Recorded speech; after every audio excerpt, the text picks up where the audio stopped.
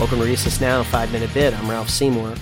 Today we're going to talk a little bit about capnography, because I think capnography is something that's very important to be used, and buy-in for this adjunct is very important in the emergency department, in the ICU. I don't see the buy-in typically as much as I'd like to, because it's usually has always been a pre-hospital type adjunct. But I think, to really get buy-in, you sort of have to understand how it helps you. So capnography really helps me understand a lot of different things, and it gives me dynamic information that changes from minute to minute with respect to the patient's ventilatory status. So I like it a lot. I use it for a variety of different things. I use it during cardiac arrest, not only to confirm my endotracheal tube, because it's the gold standard there. If you get a continuous waveform on your monitor,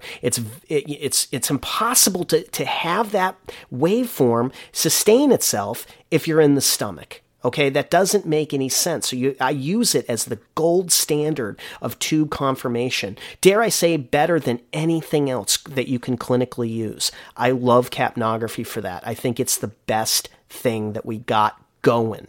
All right? Now, what is the capnography waveform showing us? Well, basically, the way I look at it is basically the patient is blowing up the waveform with their exhalation. So every waveform that you see is basically CO2 being removed and being registered as a waveform and a corresponding number.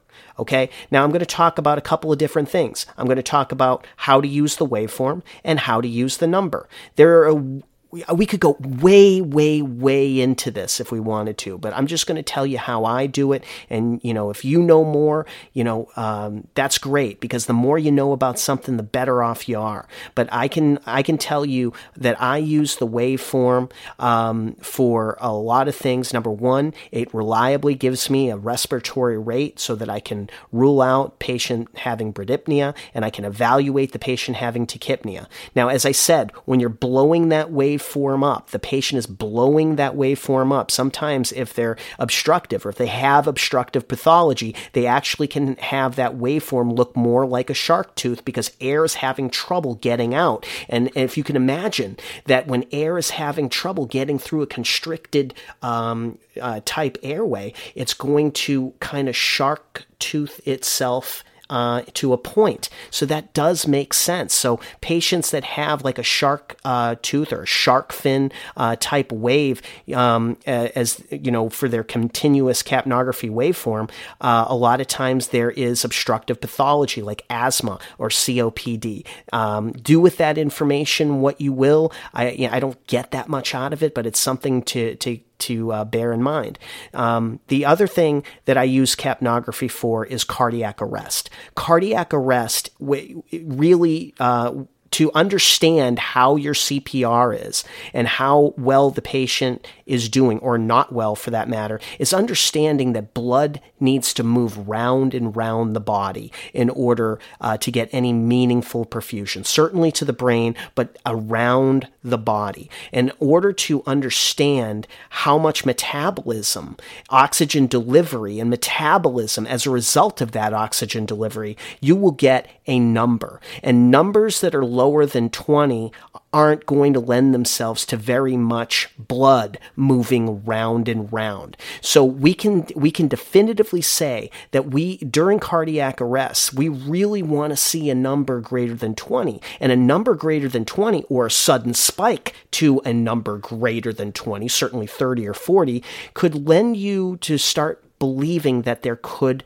be ROSC. Okay? So that's the other thing. Blood moves round and round, and end-tidal CO2 capnography is going to help you identify how well it's doing it. On the other side of the spectrum, when you have a capnography number, a CO2 less than 10, now you know your blood's not moving round and round well at all. There's hardly anything going on. There's hardly any cellular respiration going on. And that gives you a good idea that things are going badly, and maybe it's getting close to the time to terminate efforts, okay? So those are things that I want you to understand. I use capnography for all of my conscious sedations. I use capnography in cardiac arrest. I use capnography continuously on anybody with a respiratory problem if I can, because I know one thing. It's not the absolute number or the waveform that's helping me in real time. It's the trend of those things over time that are going to help me. Now, I know that if I start somebody out and I get a CO2 level of 30, that's what my baseline is. And you can also get a gas to kind of see where it correlates, because end-tidal CO2 and PaCO2 are not going to correlate exactly. Okay, sometimes they do, but they're not going to correlate exactly, so I don't want that to be your expectation. But here's where it helps.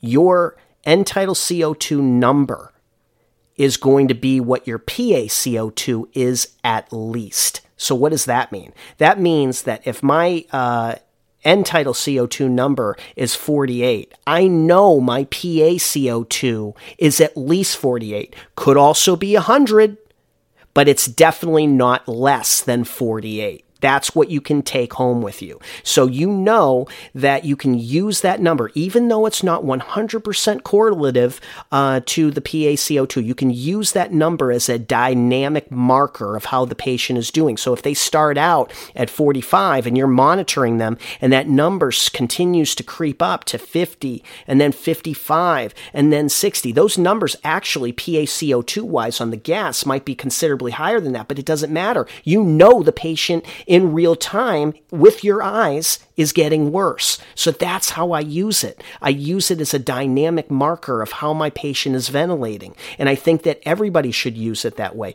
Use it for tube confirmation. Use it during cardiac arrest. Use it with patients that have respiratory problems, and use it as a dynamic marker of change, understanding that that number that you get isn't an absolute number that's going to correlate, but it is what your PaCO2 and arterial blood is at least. So that's what I wanted to drive home there. This is Ralph Seymour, and we talked about capnography.